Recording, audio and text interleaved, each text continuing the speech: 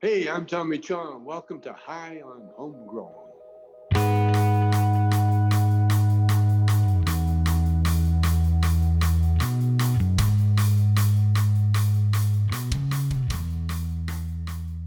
Yes, everybody, and welcome to High on Homegrown, the cannabis podcast from Percy'sGrowroom.com. I am Mackie from the UK, and joining us this week, we have Marge. That's right. Always trying to bring the professionalism, not always bringing it though. Host of Bite Me the Show about edibles, coming from Central Canada, and I have an article out in Fat Nugs magazine. You should read it. Thanks. Nice. What was the article about, Marge? It was a music themed edition of Fat Nugs magazine. So it was about pairing your favorite edibles with music, and there was also an infused hot toddy recipe in there too. Nice. Good shit, man. I like it. Drop us a link and we'll share it on the forum or something if you have it. Yeah, I'll That'd be cool. It. Yeah, and then we of course have Monkey Do. What's up, Monkey? Not much, man. Monkey down here in the Southeast US, just hanging out on a Sunday. Now I have to go check out this article here, figure out what Marge is recommending as far as edibles go, you know? Mm-hmm. And of course, don't forget to check out Marge's podcast, Bite Me the Show about edibles, and find out what she knows about edibles there too. And get super high. And then we have Marco who's come to join us, the special guest for today's Grow Guides, everybody. We have Marco, the grand champion, cannabis grower, award winner. What's up, Marco? You good? What's up, family? I'm doing good. Yeah, I appreciate that. Yeah, I'm in the house. Can't wait to talk a little bit of raised beds with y'all. Nice. Yeah, man, if there's anybody who knows this stuff, because I unfortunately don't grow in a raised bed, and neither does Monkey. Marge, do you sometimes when you grow outdoors, do you do raised bed or? No, I have not. Cool. Mm-hmm. So you're the guy who knows this. You know, you live this. I'm this is your method of growing. Yeah. It's all you from. Right. It's all you from here, bro. We just got to mute our mics and let you do your thing. That's See you in a bit. Okay, Marco, you got it. Well, you know me. No, we're not really. You know, like for half a second, he believed us. Like, oh no, I've gotten into it. Sweet. Yeah, it's going to be a good one, man. Yeah, loads of knowledge from Marco. So, and if you have any questions as well, everybody, if you're here live joining us on YouTube, don't forget to hit the like button and subscribe. And if you have any questions throughout the show, make sure you put a Q before them in the chat so we know those questions are for us. So we will have less chance of missing them. But we have. I like that. I'm learning from you guys. Put the Q before the question. I love that. We're professional, Marco. Professional as fuck, bro. No, no, we try. It's just easier to spot them like that. Right. It's just we get trolled by this one particular person, Billy Buns, and he asks stupid questions. Well, not stupid questions, just questions that it's not the right forum to be asking that kind of question. You know, he gets a bit 18 plus in a different way, you know?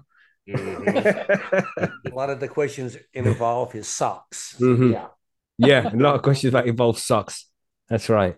Crunchy socks, man. That's a valid question for some forum. It sounds like an indie band name as well, doesn't it? You know, Crunchy socks. They could be out there with pathological sloth. Yeah, definitely. Man.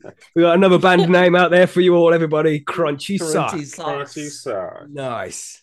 So yeah, we're going to hit up the Grow Guides. We're going to be talking specifically this week about growing cannabis in raised beds, which is a great way to grow either indoors or outdoors. And Marco's going to explain all that to us. And we have some listener mail questions that were sent in by some of you guys as well. So we'll cover them towards the end of the show as well. But with that, I think it is time to move on to the Grow Guides and start getting into the juice of it. Are we all ready? Mm-hmm. All right, yeah. Ready. Let's do it. Juice it.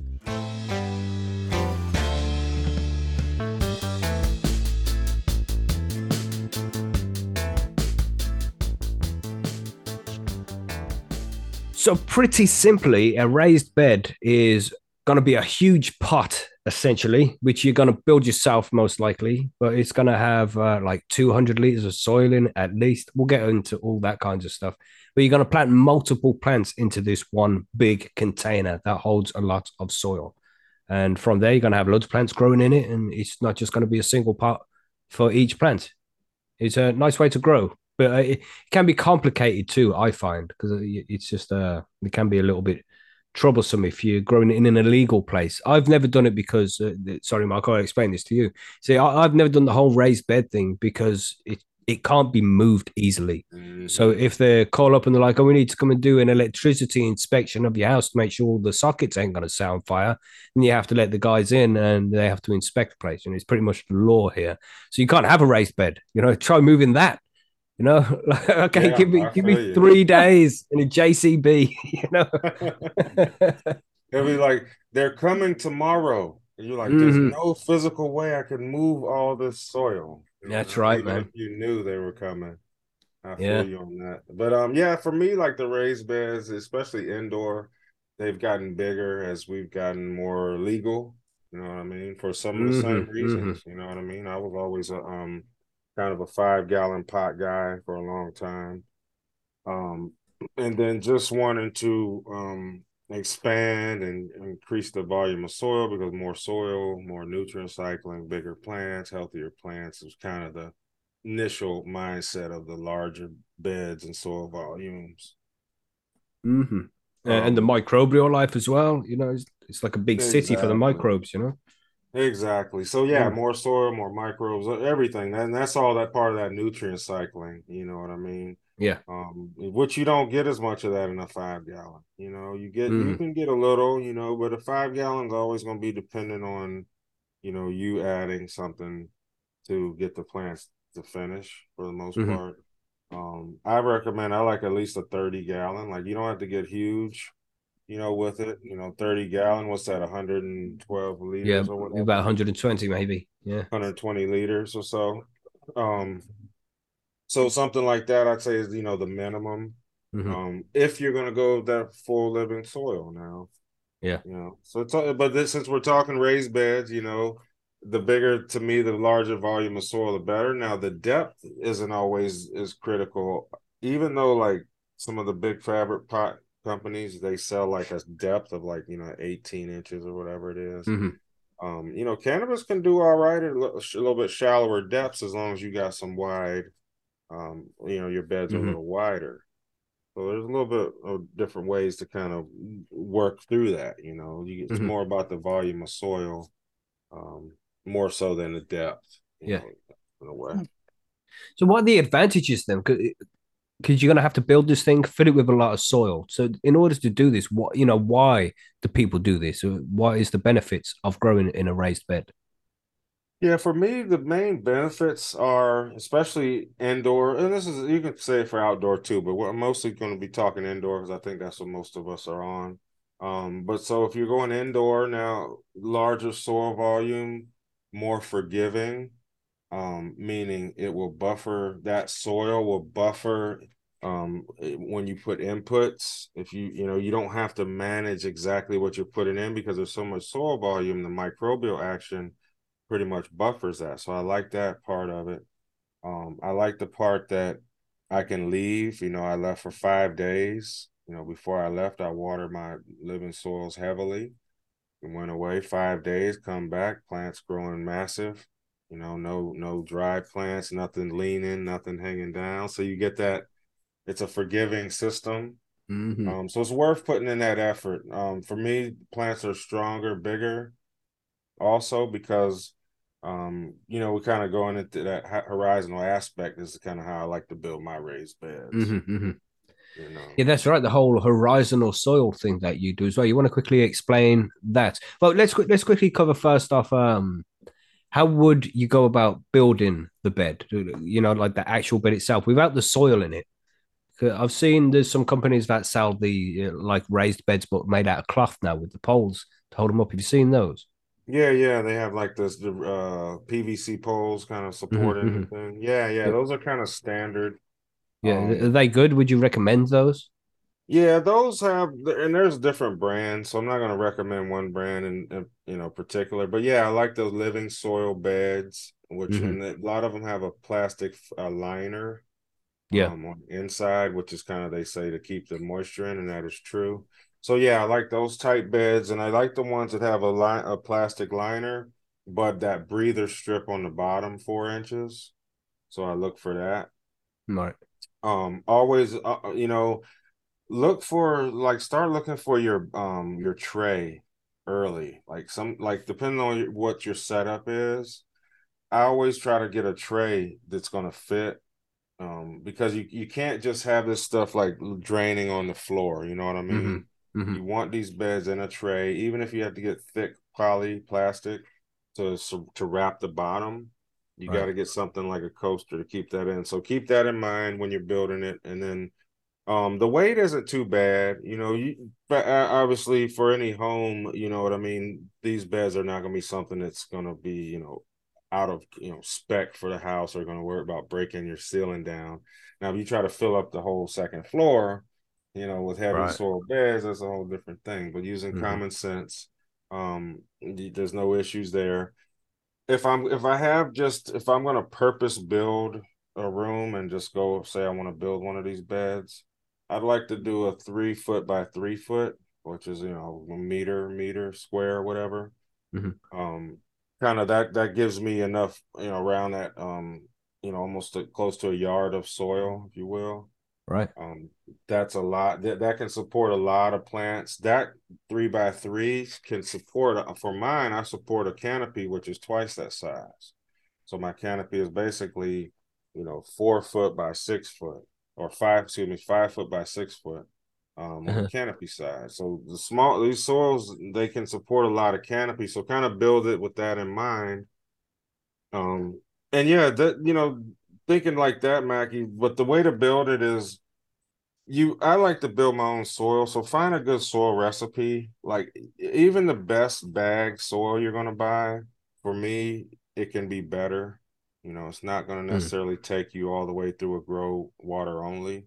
So I like a Clackamas Coots. It's a 3-part mix. Whereas his mix will be like a third earthworm castings, 1/3 I believe it was rice hulls, and then 1/3 peat.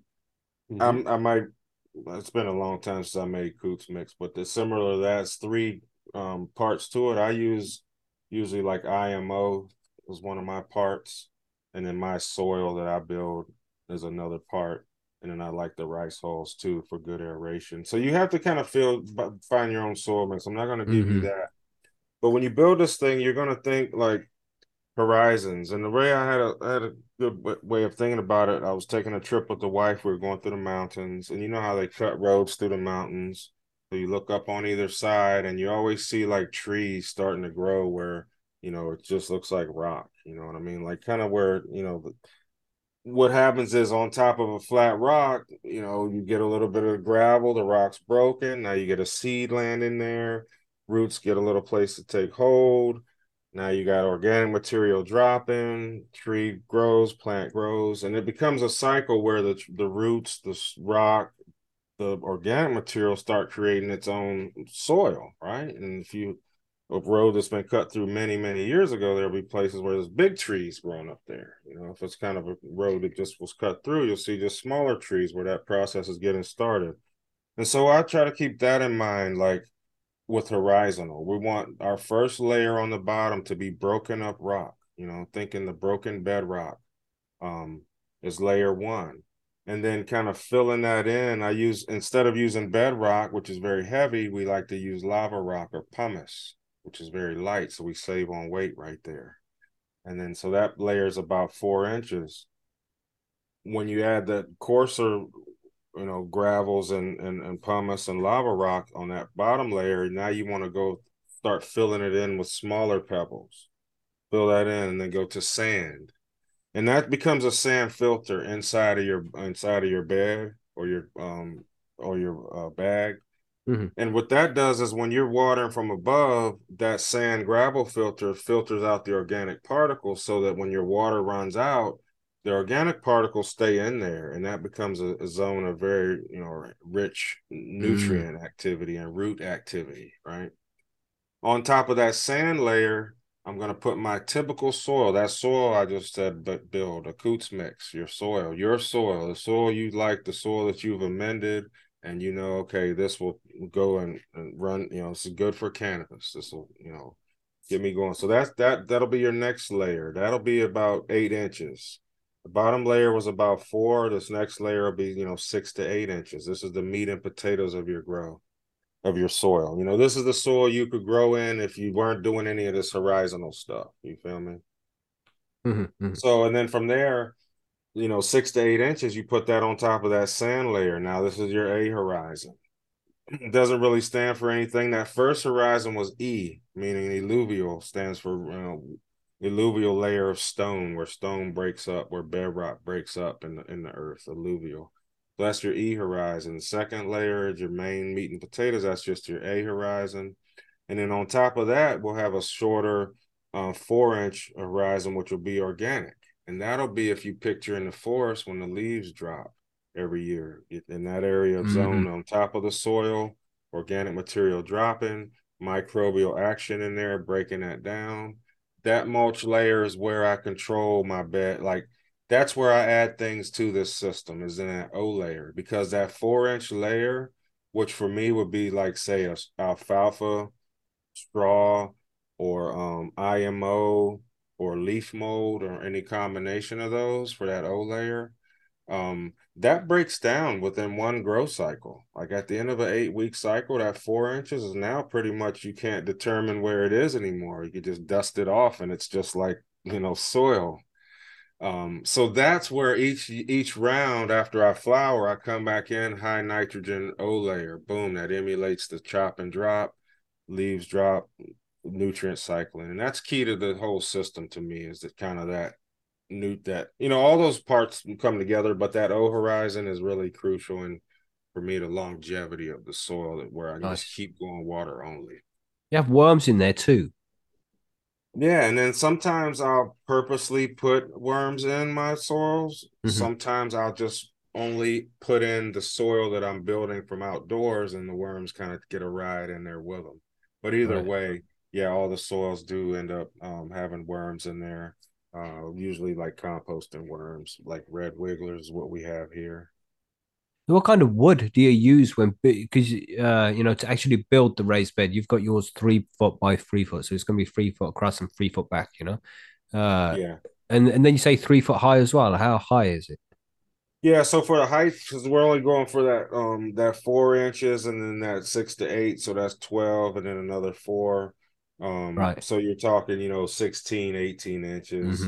And that's where I was saying you can get away with a thinner A horizon, that meat and potatoes, portion of your soil where all the work happens, where all the action is going on. You can get away with that, making that a little shorter.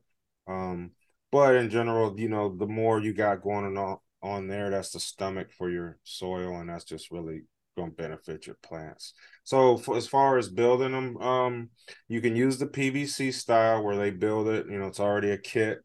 And then you just find the proper tray to work it. What I like to do is I build them all different ways, but you can take basically just any kind of wood, Mackie. Treated wood will be fine. You don't have to do treated, because what I'll do is take like pool or pond liner, like you can get that from your local nursery shop or whatever, and then I'll just build a wood box and then use that pond liner to make my tray, if you will, and make a short tray. And then now I can just build that to any size bag that I may come across on a deal or whatever I may be using. Like I found this one that's 230 gallons. They're all sewn together, but it's like a 2 round 30-gallon sewn together in a rectangle bag. And it's just some oddball thing that was on sale, and I picked it up. So I just built a box to fit it. You know what I mean? And then now I'm watertight, so I can water this thing to fuck as much as I want. I'll see it. Oh shit, it's just filling up in the bottom. I could actually suck some out if I really wanted to. But what that does is more forgiving, because a lot of times with these beds, the biggest problem people have is they think they're watering well and they're not. And it stems from when you build that soil. You know how when you first build your soil, it's evenly wet. You did all your thing. It's just so nice and moist. You grab a handful out of there. It's all perfectly evenly moist. Well, then when you put it in these larger beds, you got to make sure you're hitting those corners. You're watering it all the way out to the corners equally. And you got to water it often enough, because sometimes, like with a typical pot, you might water every 3-4 days. Well, with these living soils, when they're really drinking a lot of, the plants are really respiring and pulling a lot of moisture out of them. Sometimes it's better to water a little bit every day, like just Mm. water only, just to keep that water, just to keep it, moist and hydrated. And if you do that, you can really support a lot of, biomass growing out of these beds. Hmm. Man, it sounds so cool. It's my favorite way of growing, but I've never done it. One day I can dream, right? So Yeah, you've got to man. leave space. So you've built this wooden thing, or you've gone and bought the shape of one, whatever size your grow tent. And say if you've got, for example, we're talking about a 1 meter by 1 meter grow tent. So Uh-huh. you've got 3 foot by 3 foot, which is about 90 centimeters. So there's a little gap between the two edge, between the edge of the actual raised bed and the tent or the grow Right. room, right? Is there a specific amount of space you should leave? You have to get around it sometimes or something? What I do, man, is I make sure it depends. Like if I'm doing just the bed, it depends on the space. If I got open concept, obviously you can get all around. But if you're just Hmm. doing tent style or just building a little purpose-built little room, then I just make sure I can access both sides. If it's like, say if it's a square, I gotta at least be able to get to three sides because I gotta be able to access the back, at least reach in there. I'm not worrying about the floor space inside because remember, my canopy is bigger than that bed usually. Like in the 3x3, the canopy's six Hmm. foot by 5 foot by 6 foot, so it's Right. even bigger Yeah. than the footprint on the Uh-huh. floor. So really, you could fill that on up with soil. You know what I mean? If you wanted to, but the point being, a smaller bed, a 3x3, can handle twice that canopy. So that's one way you can kind of keep things smaller and cost down when you're starting out too. What happens with bugs in this situation? If you get bugs, how do you control a bug infestation in living soil? Yeah, Well, the in a biggest raised bed, thing, like because it's a massive pot essentially, yeah, So how can you massive control pot. bugs? Yeah. Yeah, massive pot. And the biggest thing with these setups is when you first set them up, for whatever reason, for whatever wherever you may harvest your ingredients, the biggest thing with living soil or organics or that kind of thing is going to be your fungus gnats. A lot of people say they Hmm. have issues with that, and that is true. And so what I do is when I build my soil, that A horizon, and when I'm building that O horizon, we've just put in a forethought and go ahead and get some BTI, which is basically mosquito dunks. Have Right. those soaking in water, and now Mhm. when I'm watering my soil to moisten it, I'm watering in that BTI. So then now that is kind of a limit that goes right hand in hand with any chance of a fungus gnat bloom coming up. Mhm. Um, Once you Nice. get the fungus gnats and that you get through that little bloom, if you even have one, then things start really getting into balance. And that's where you don't really have any issues with pests and bugs. And as far as things, for the most part, I don't have issues with things wanting to come out of the bed.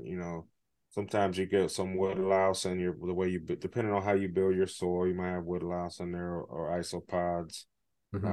roly polies, uh, that kind of thing in there. And the soil is where they want to be. That's where they're eating, that's where they're living, that's where they're spending their time. So really, to come out onto this fabric bed and walking around on that, that's not really an environment they prefer. So I don't have an issue, really with stuff coming out in the grow room like that. Hmm. Nice, man. Yeah, So but it's pretty chill, man. It's like it's really forgiving. Like I said, and like you just get that expression, like your plant gives you the full expression of itself. And one good example is I had a buddy that I got some genetics from, and he's a pretty good grower. He's a good grower. And so these genetics had some caps frozen lemons in them. And right. so I grew them out. I think I grew 8 of them out in my living soil, and out of that 8, I had like half and half. Like 4 were really lemony and 4 were not.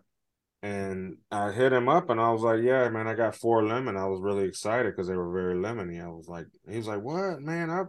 He said, "Every one I grew was lemon." And so this is a guy that I trust. He wasn't just bullshitting me. He was just telling me straight up, like, yeah, man, every one I grew was lemon. I didn't have a non-lemon pheno. And so talking Mm. about it with people, more than one person said the living soil actually let that plant express itself to the point where it gave you more than the lemon. Yeah, Mm. if that makes sense. And when he broke it down that way, it was like one of those chill bump moments. It was like, damn, yeah, man, damn, that's crazy. So much expression that it was able to go outside of itself and be more than than the lemon, even though that wasn't preferred. But that was an example of it. And I think that's the thing where, you know, to me, grow a plant this way and then grow it living soil and see the difference. I've noticed differences even within my own living soil doing the same cut in a different bed. I get totally Mm. different characteristics. So it's pretty wild, man. Do you think you could do the same kind of thing with hydro? I mean, I think there is a grow method like that, and it's like ebb and flow, where you get a massive pot, like a hot tub, and just fill that with the reservoir, and then put plants above that. Is that the same as raised bed, but being a hydroponic raised bed? Yeah, because I remember the old ebb and flow. But Hmm. what I would say, my next thing that I want to do, Mackie. So if you picture our gravel, right, and our sand, and same horizon like we are doing, but Hmm. now what I'm gonna do is I want to have this bed longer at a tilt, and then like you said, I want to have Mm. water flowing under it through the E horizon, right? Yeah. Same soil up above, same everything up above, but now it's almost like these roots are going down and tapping into a Mm. underground stream. Nice. And that Yeah. underground Damn. stream, That's yeah, and that genius, bro. Shit. but see, and then that's tied to the fish. So I want that water to be dirty fish water that's running up under there. So Nice. Yeah, I that's just need fucking, to that sounds take the good, man. time. Let the Yeah. roots go all the way through. How long is it going to take for the roots to get through? And do you see that happen already in your raised beds? Do the plant's roots reach the bottom and start sticking out the bottom of the raised bed? Yeah, that's a great question because in that one bed I was describing earlier, which was a 2 30-gallon sewn together in a rectangle thing. Uh-huh. So if you picture two circles inside a rectangle, right? There's these little pockets where they kind of in where the where they meet. Uh-huh. I didn't put Hmm. anything in Yeah. those pockets so that I could see down there. And I see, yeah, the roots are they go down there pretty quick, man, within about Nice. 12 days to 14 days.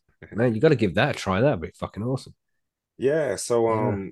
so that's just to me would just take it kind of up another notch, trying to it's all a hobby, man. It's all fun. It's all trying to produce the Hmm. best smoke and have Yeah. fun with it and That's do right, man. something neat. Enjoy it, innit? Don't make it too stressful. Just it's a hobby too. We're supposed to be enjoying this as we're doing it.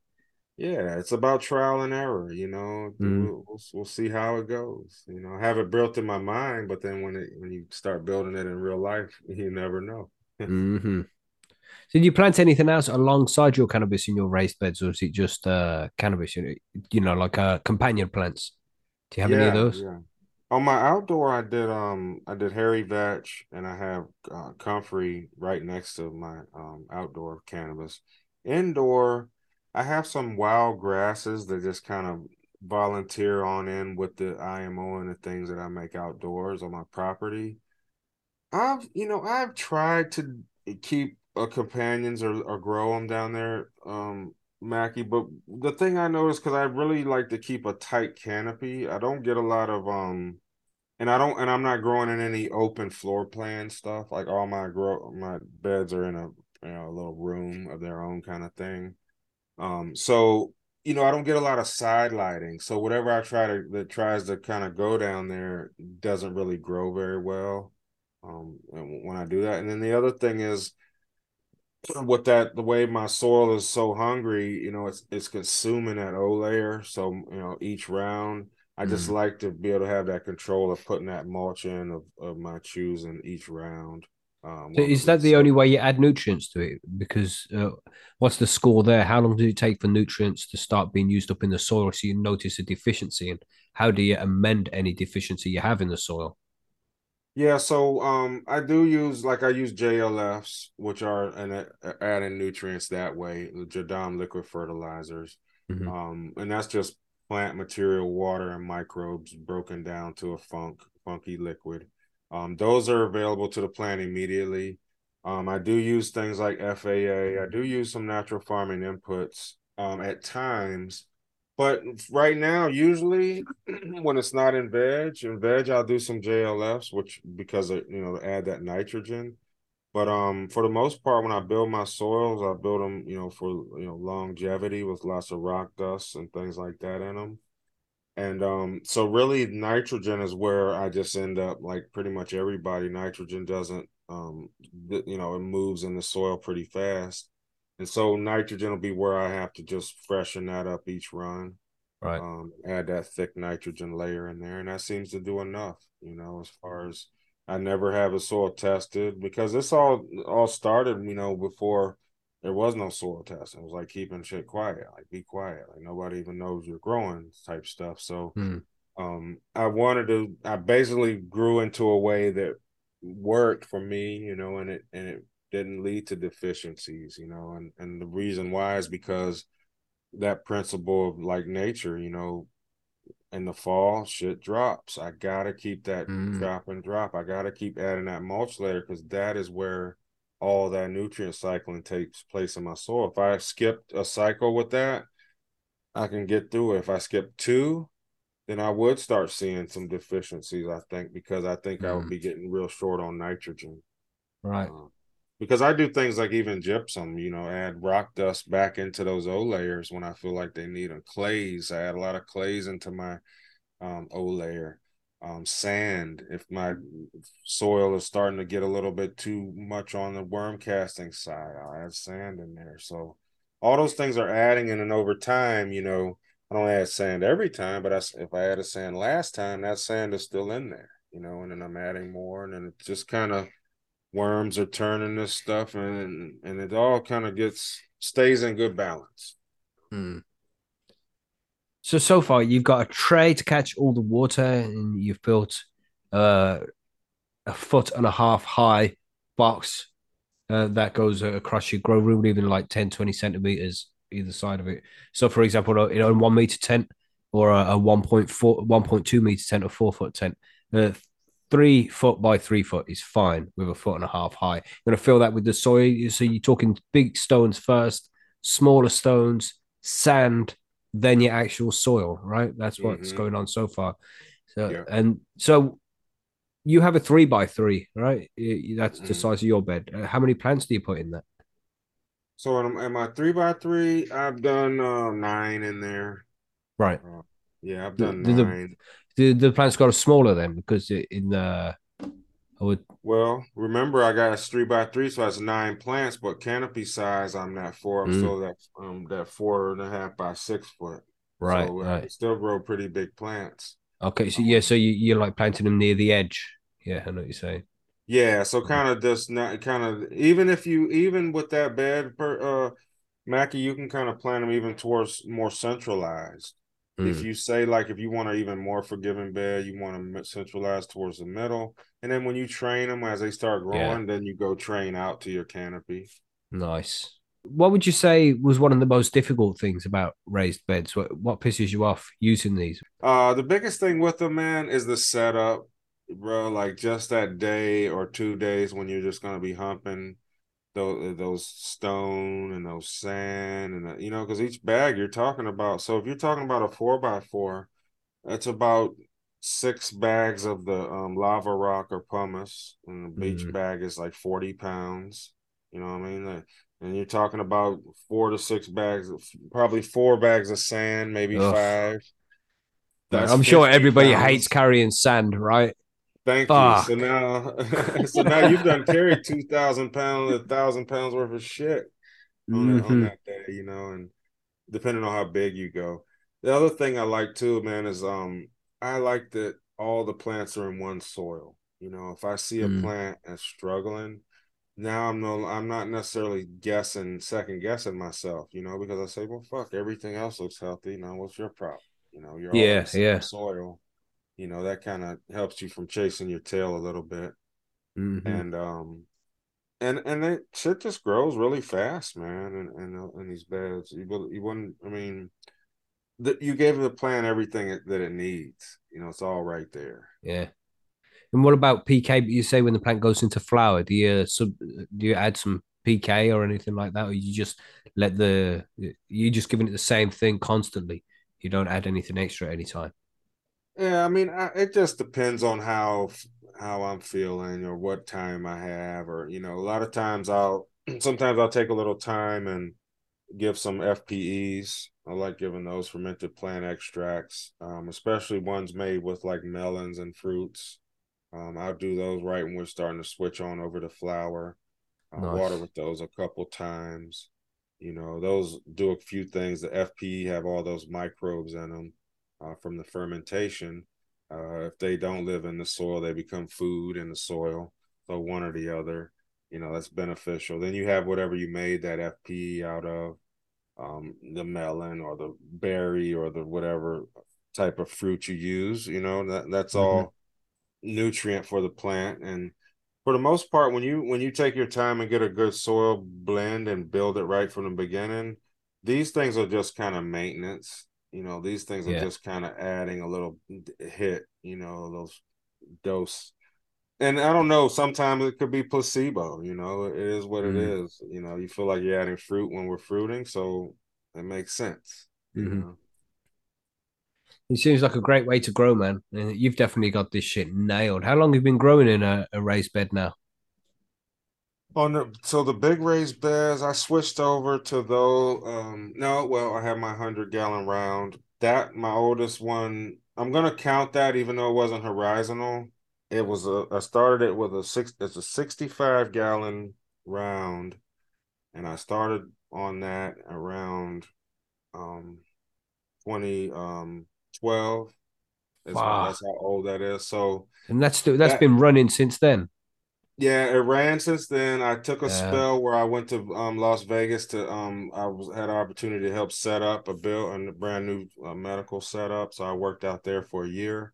So this bed, before I left, I watered it and then I wrapped it in plastic, and then I literally dismantled my full grow, took all the equipment and just packed it in that little in the room, right?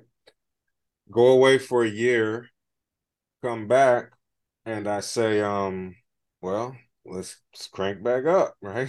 So I unpack everything, get to my soil, and it's literally like a big one whole mushroom. Like, Whoa, fuck. and I got some pictures if you look on, I think it's on my IG, either can, but yeah, Just so it's mycelium had just colonized the whole thing. yeah, it just turned like it Damn. turned to a huge just whole mycelium thing. So I said, good shit, started growing again. And then when I learned about horizontal a couple last year or the year before, I said, man, fuck, I want this bed to be horizontal. It's already so good, how do I do that? So what I ended up doing was this bed's on I call it a lazy Susan. It's a round turntable, so I can just spin it. Mhm. So I said, well, fuck, I want to just increase it to 100 gallons. So I got 100 gallon, and then I took this pot and put it and built the horizon. So 100 gallon, I did the gravel, the sand, and then at that sand layer, I took the other bag, entire bed, fabric and all, and set it in there. Boom. And then from there, I went ahead and added the rest more horizon on around it, and filling it on up in the 100 gallon. And then so you can't even see it. So it's just buried in there. And then now my O is just on top. But the reason I did that is because I could have broke the soil up and put it in there, but the bag had so much crud on it, like that crud is like an inch of crud. I was like, I want this to be in the new soil and just let the soil be able to just like chow down on all that too. So Mm, probably a long story, but yeah, man, nice, man. that's been since 2012, and then it's been horizontal for just now 2 years, and so many cycles on that soil, man, like Yeah. many, like lots, bro. Like it wasn't always hard and heavy every year, but if I wasn't traveling, I was growing at least 2 to 3 cycles a year. If it was only in the winter when it was nice and cool, back then. Sweet, man. There's so much good info there. I hope anybody who wants to get a raised bed up and running has all the info they need there. But of course, if they don't, you can always go and find Marco as well, and he's going to be happy to answer your questions. Just telling everybody to contact you there, Marco. Hope you don't mind. Hey, man, no problem. Marco don't mind answering questions. Exactly. I know how to say no. Yeah, man. No, but I usually try to help out, man. But the keys, don't overthink it. Find a good soil mix, and then all you're doing is building that sand layer on the bottom, and then you're going to put your soil mix in there. And then from there, you're just going to tend to that mulch layer, which I always say you don't want to be growing. If right now in your grow, when you touch it, if you're touching just the soil that your plants are in, then you should have mulch there. You should at least have straw right there, because if nothing else, you could get nutrient cycling at the very surface of that soil where you're touching. If you just cover that with some kind of straw, simply just do that, and that'll help. Because if not, you're not gonna get nutrient cycling until like an inch down, or half an inch down. You're gonna be losing some soil there. I think it's key. Yeah, some great info. And if anybody does start up a raised bed, of course, come and show us over at postysgrowroom.com so we can see the progress. One day, this is something I am going to do. I am going to do some raised bed, but just wait for legality, man. So they can't kick down the door and be like, give me that soil, motherfucker. I know you ain't no moving that bitch quick. They're a highly complex cannabis factory. Exactly. That's how they roll. But yeah, man, let's do some listener mail questions then, because we've got lots of questions here to head to. Let's do that.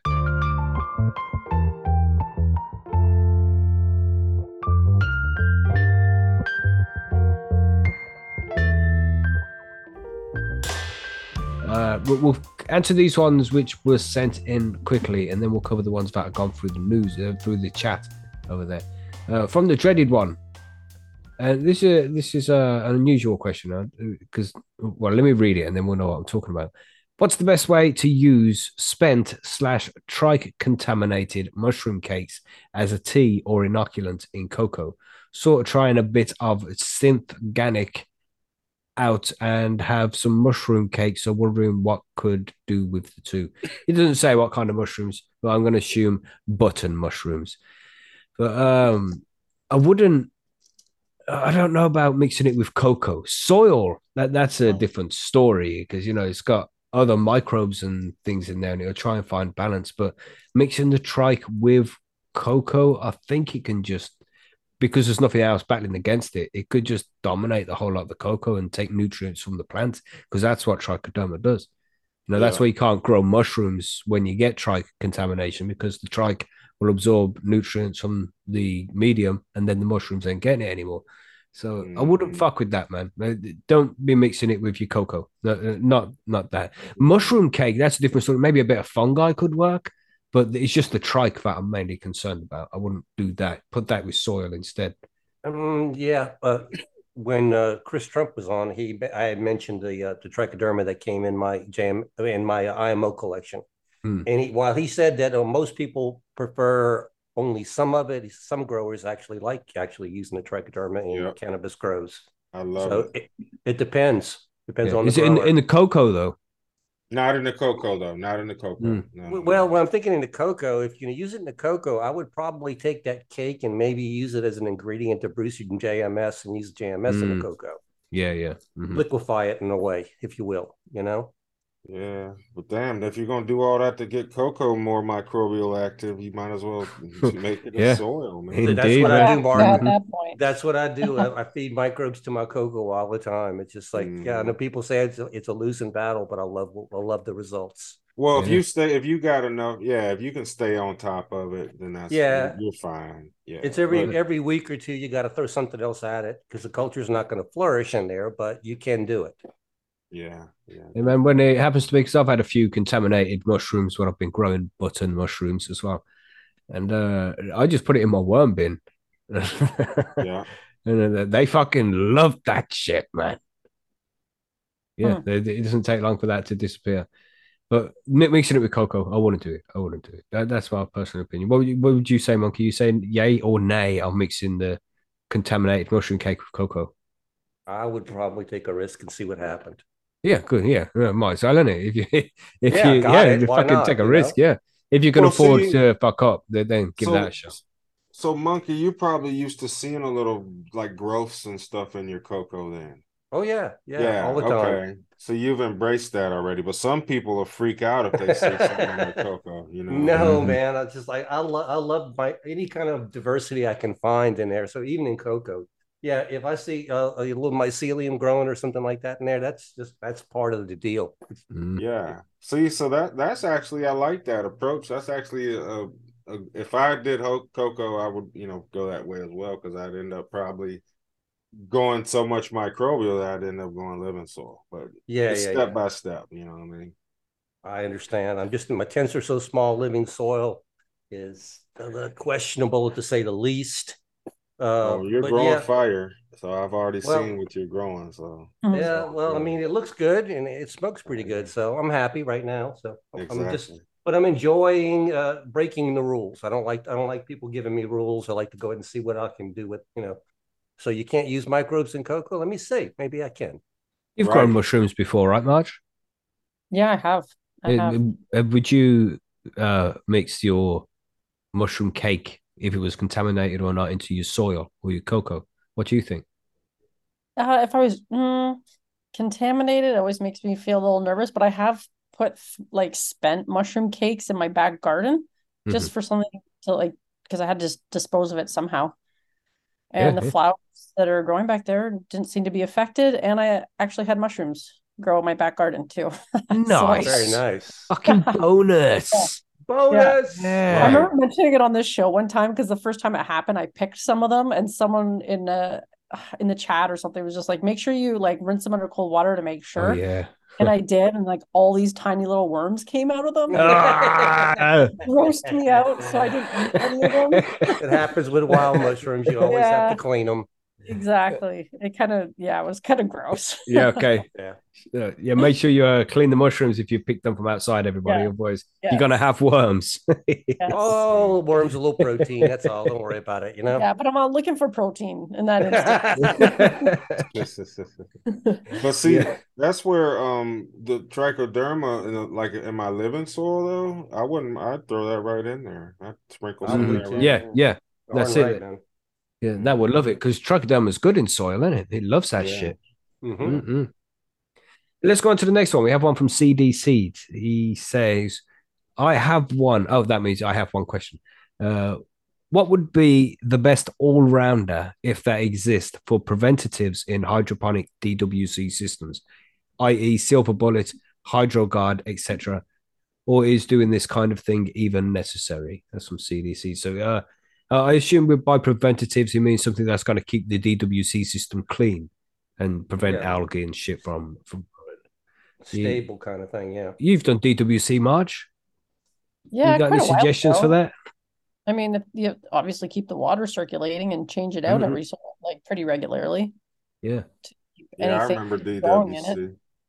You've done Yeah. DWC as well, have you, Marco? Yeah, and the key, like Mars said, clean your shit.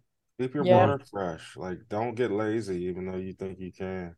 I used to use H2O2, and that would Yeah, keep Yeah. things That clean. that sterile system you're running there. You're not even Mm-hmm. using a hydroguard or beneficials in that Yeah. situation. That's probably going to be your easiest Yeah, system for to sure. keep maintained. Mm-hmm. I don't know if it's best, but it's probably the easiest. Silver Bullet, HydroGuard, etc. I haven't used any of those. Anybody used any of those kind of Well, nutrients? Woody No. uses that stuff all the time. Right. He's all about the hydroguard, from what I remember. Yeah, Hmm. and But like Marco said, keep your shit clean, and that's half the battle right there. Definitely is. Yeah. I Mhm. think every DWC grower will tell you that. Yeah, man, keep it clean. Cleanliness. Yes. And man, it's lovely to see just that big, massive white fucking root ball that you get with DWC. It's crazy that shit is, man. right. You never see roots like it. Madness. But yeah, just keep it clean, man. H2O2 is a good one. That is what I used to use when I did DWC. I didn't have anything else, just H2O2, which Yeah. is reasonably cheap. Second part of the question, is anything like that necessary? Yes, something is necessary. Mm-hmm. Well, then it depends, because if you're changing the water every day, then you'll probably be all right without it, you know. But if you're going to let it sit for 3 days or something, the longer it sits, the more likely it is something's going to happen. But if you got your air stone in there and the air stone doesn't get tangled up in roots, then it should be okay. You know, the bad shit starts to grow when the oxygen gets cut off. You know, that's standing water. Yeah. The bad bacteria likes to thrive on lack of oxygen or something, and the good bacteria thrives on oxygen. So as long as the air pump's going and it hasn't been blocked off, because that happens as well. Roots grow massive and it can get tangled up with the air stone. Then it doesn't get the bubbles out like it's supposed to. So that can happen. But I would say just keep the H2O2 around, and then if you see any brownness or something dodgy, the roots look off color, then use it and that will clean the roots nicely. But, anything else is too much, maybe. I don't know. It's been a long time since you did DWC. Do cocoa instead. It's cool. One more from Firetop then, and then we'll hit a few that we got there in the chat. What's everyone's opinions on vertical grows? I've been seeing a lot of people using their walls as their grow space instead of a floor area. It's real interesting to me, as I could give height and save on space for staff growers. What's your opinions? Never done it. No. And where have you seen these? He said I've seen them more in like online. a commercial context, less so in like a residential or personal grow. Well, Hashimoto did some on his fence in his yard, so I guess that would sort of qualify as vertical systems. They were relatively small plants and relatively, maybe 1 gallon planters or something like that, but that was one way of doing it. I've never attempted cannabis in a vertical system. I've done like strawberries and that kind of stuff, but never cannabis. And then growing it as well, you'd have to like slant the grow lights, and they're not designed to work like that. I wouldn't feel comfortable doing that. Kind of thinking, you'll need like lights if you're going to do it vertical. You need light shining on the front of them and on the top of them, kind of like from 2 angles or something to that effect. Then you're gonna have to make sure you get your right cooling of the light. How is designed for cooling at an angle? I don't know. There's a lot to talk about in there. I don't know if anybody's done that. I wouldn't recommend it. No, just do it normal. Simple as that, man. If it ain't broke, don't fix it. Well, you know how it is. Yeah. Somebody out there, one of our listeners is doing it. They're gonna put it in our comments for us, and we'll man. We'll like to see. I mean, if you've got all the pots level on the floor and then growing vertically, that used to be something that people would do like as a scrog method around a HPS, because of the inverse square law and how powerful the light was the further away you got from it and all that shit. So people would grow like, instead of a flat scrog, like level, they'll have it in a V shape or sometimes a round ball kind of shape. Inverted dish. Yeah. Well, I still do the stadium, a little bit of a stadium style. Cool. Just for my own access. I mean, excuse me, keep them low in the front and then kind of taller in the back. Nice. Just helps me reach in there on one of my grows. Hey, whatever works, man. I love it. That's it, man. Whatever works. So that's all the questions. I hope that answers your question there, Firetop. Just do it normal, man. Get yourself a scrog running if you want to try one of those. That would be cool. You'd enjoy that. So Chilbert was thinking of a question. We have a question. When harvesting, this is for you, Mark. I think all of these are going to be addressed at you, mate. So we're going to throw a few at you right now. Question. When harvesting, do you find plants go through senescence, stop uptaking nitrogen, etc.? Perhaps there is a lot of nutrients available in the bed. Yeah, so when the plants come to the end of the life cycle in your grow room, do they suffer with senescence, or do they just look healthy until harvest? Yes, that's a great question, because they will still fade. Like, even though that the bed has, it seems like it has enough nitrogen and everything else to, where they wouldn't have to fade. I think it's just a plant specific thing where certain plants will still fade. Some plants will stay green to the end. I think, is that what he's asking? Right. Yeah, pretty much. Yeah, you would think that they would never, like, because I used to hear back in the day, like, people would say, well, cannabis flower should never change color green as it finishes. It should stay the same green the whole way. Like I've heard that before, but like certain plants are gonna fade no matter what. Like that's just what they do. I think they come to their life into their life cycle when they start taking up the end. They really focus on taking up what they need to flower. Yeah. That all makes very much sense because I mean, in cocoa, I'm keeping the nutrient level where the plant wants it all the time anyway, and they still, again, like you said, some plants will stay green till the end, but at least half, if not more, are going to give you yellows and purples and reds and everything else. Yeah. So when you're going into the flowering period for pot grows, when you're using salt-based nutrients, when you're going into flower, you're going to get a different kind of food that's massively lower in nitrogen because too much nitrogen during the flowering stage can give you airy buds, right? So how do you prevent your flowering plants from getting too much nitrogen when it's all locked up in the soil like that? Did they just not absorb it? What's the score there? Yeah, the plants are just absorbing what they want at the time. Right, rather than it being forced into them like a salt or yeah. Yeah, like if I was to feed FAA, fish amino acid, and flour, they'll do just exactly what you said. Like they'll start getting airy and they'll grow too much plant material during flowering, so you can't do that. But just the soil itself, the plant's pretty awesome at like because if you think about it, you feed these schedules, these hydroponic schedules, all these nutrient schedules. But with living soil, literally you can go water only.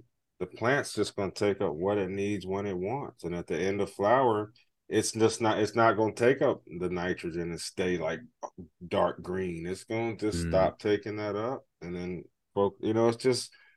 it just does what it wants naturally. I think. Yeah. With Hydra, we think you have to do that, but it doesn't necessarily have to be that way. In Hydra, you do, of course, but nature doesn't have to be like that. Yeah. We haven't remember when we mentioned this guy Billy earlier in the chat where he asks these questions. This is one from Billy. This is an example. Yeah, he asks, how many beds has Marco soiled? All right, I like that. You know what I'm saying about this guy? Yeah, that's a great question. Well, we'll come back to that one if you like. You don't have to answer,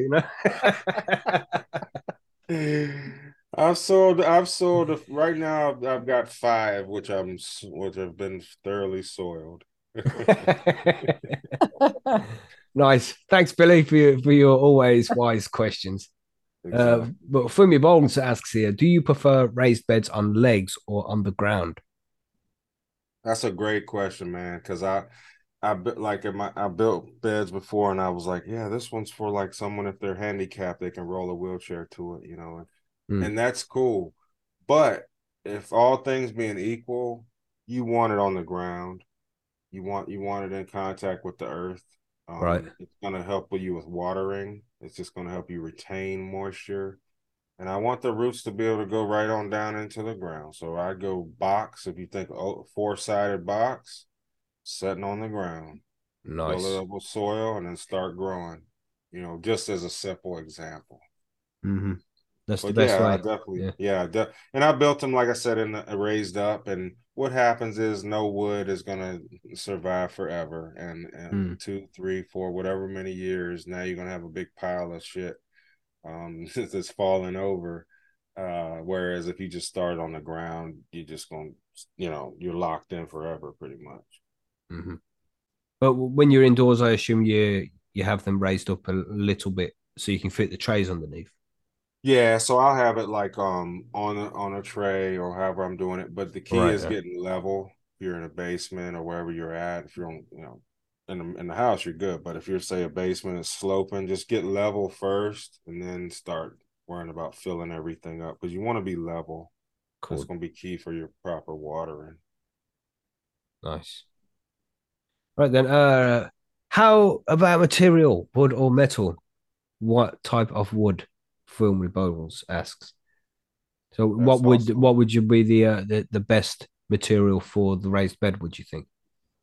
Believe it or not, guys, I'm thinking I just thought about this the other day because no matter what wood you use, eventually the shit's gonna decompose, gonna break down. I Mm-hmm. actually like those. I call them ugly, but just the metal corrugated beds that you see everywhere. They're like they're just like kind of Mm. like almost look like an Armco barrier that you see on the highway, like that corrugated metal. And Those them animal because feeding troughs. almost like that, but they're purpose built. They're just three-sided. Yeah, Okay. almost like a feeding trough, but um like Birdies makes them. There's different ones. Okay.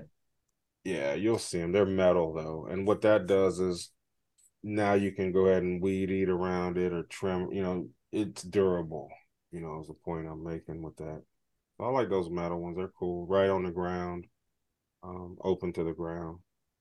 Right. So we have our farm Red Eye Gunner who asked, "Does Marco mix cocoa into his soil, or has he ever tried it? It's one of the biggest improvements to my soil growth for yield."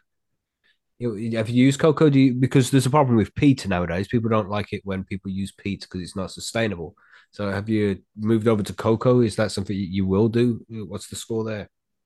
No, well, I've done grows before with cocoa, but I do peat. I'm at peat right now, Cool, on my cool, last grow, but then I'm actually off the peat and I've gone leaf mold and IMO.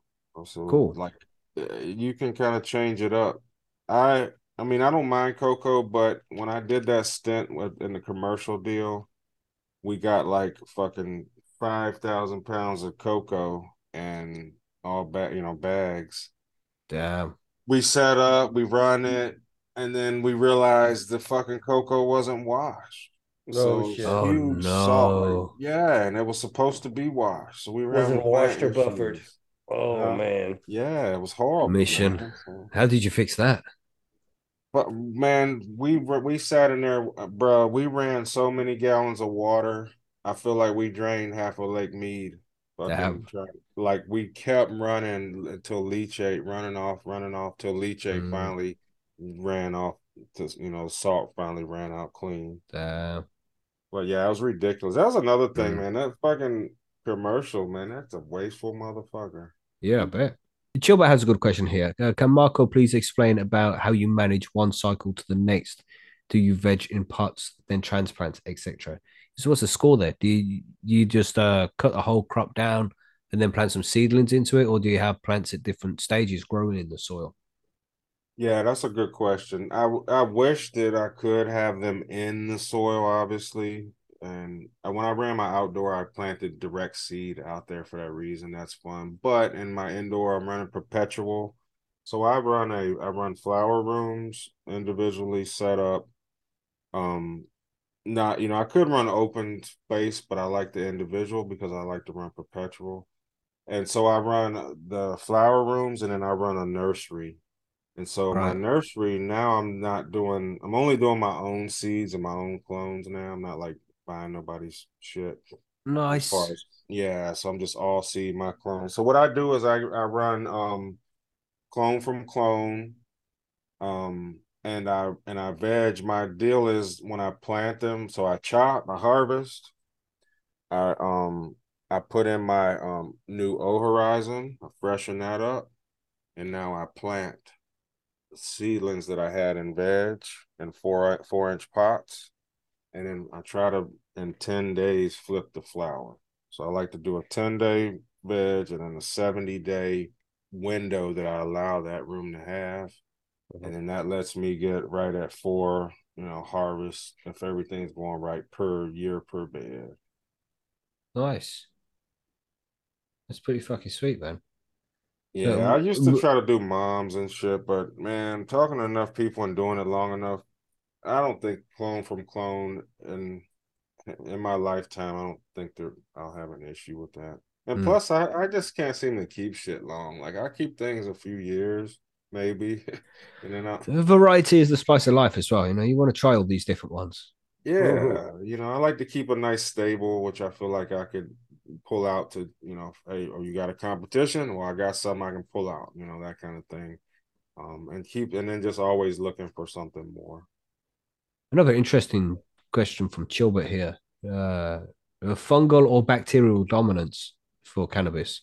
You know, the soil that the cannabis is growing in. Do you do anything for fungi in your soils?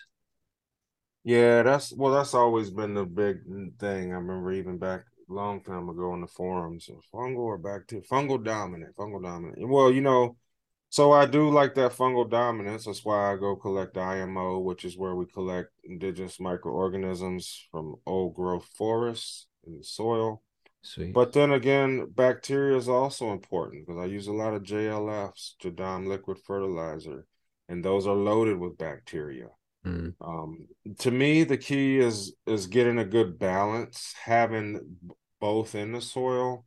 Obviously, you want your soil a little bit more on the fungal dominant side. For me, because that's where you're getting more of your nutrient cycling. Fungi breaks down things way better.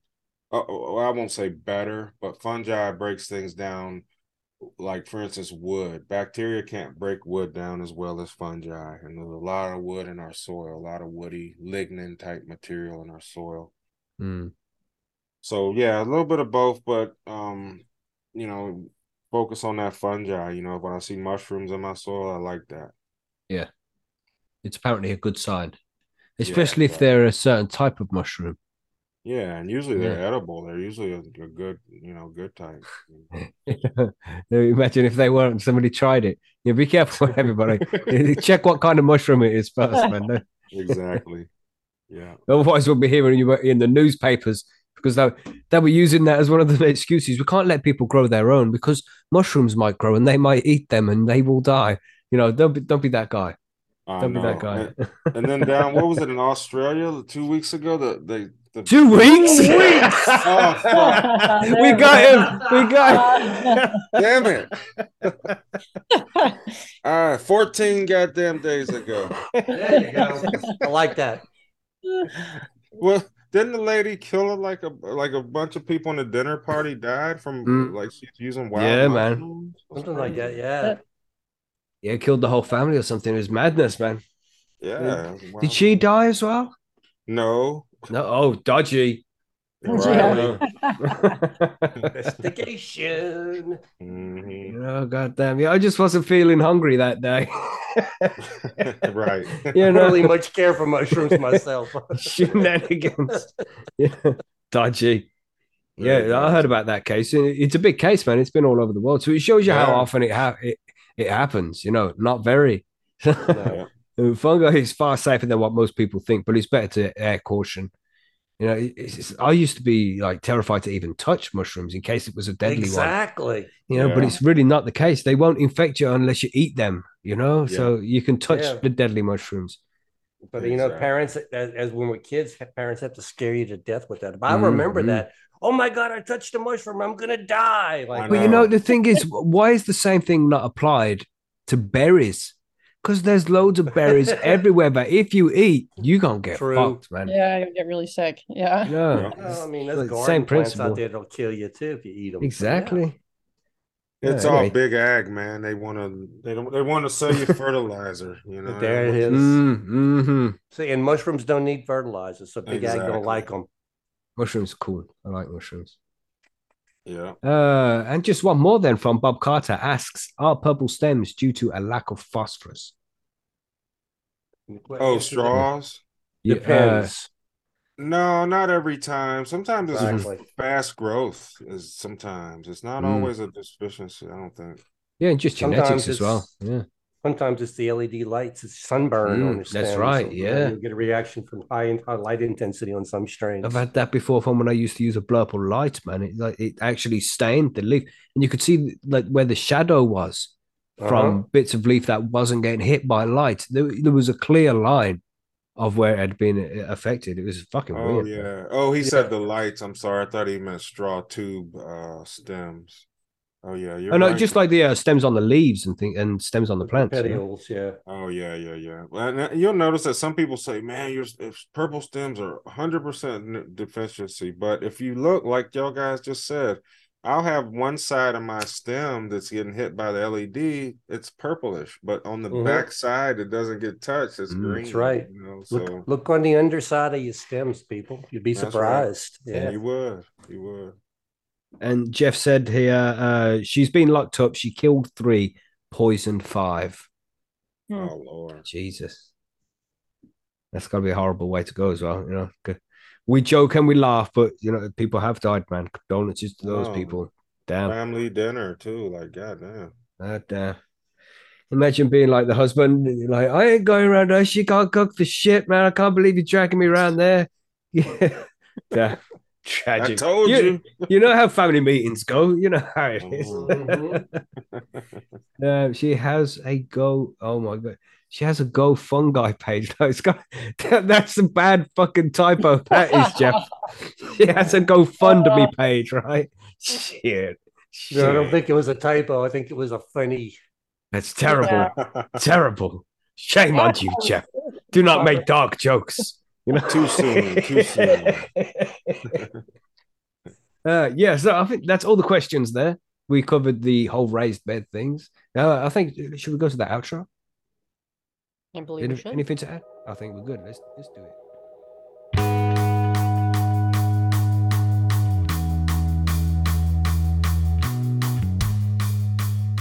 And there we go, everybody. That's this week's Grow Guides. I hope you enjoyed this episode, and a big shout out again to Marco for coming to join us for this week's episode. He was on the Cannabis News this week, and we had him on the Grow Guides as well. And there was loads of good information here about raised beds and how to grow in living soil in this particular method. And if you do give it a try, or you're already growing like this, then head over to percysgrowroom.com, join the forum, and show us your grow, man. It would be good to see it. But again, thank you to Marco, and thank you to you guys for being here. I hope you enjoyed this episode. If you want to know more about Marco, you can head over to his Instagram page, which is instagram.com/Marco_is_growing, and you will find him there. You can also head over to microbesbymarco.com, and that's his shop where he sells some of the organic foods that he makes. But anyway, thank you again, everybody. It's been a pleasure. I hope to catch you on the live stream on Sunday, but if not, there will be the Cannabis News and Events ready for you on Monday. So enjoy your weekend, stay high, stay safe, and we'll catch you on the next one.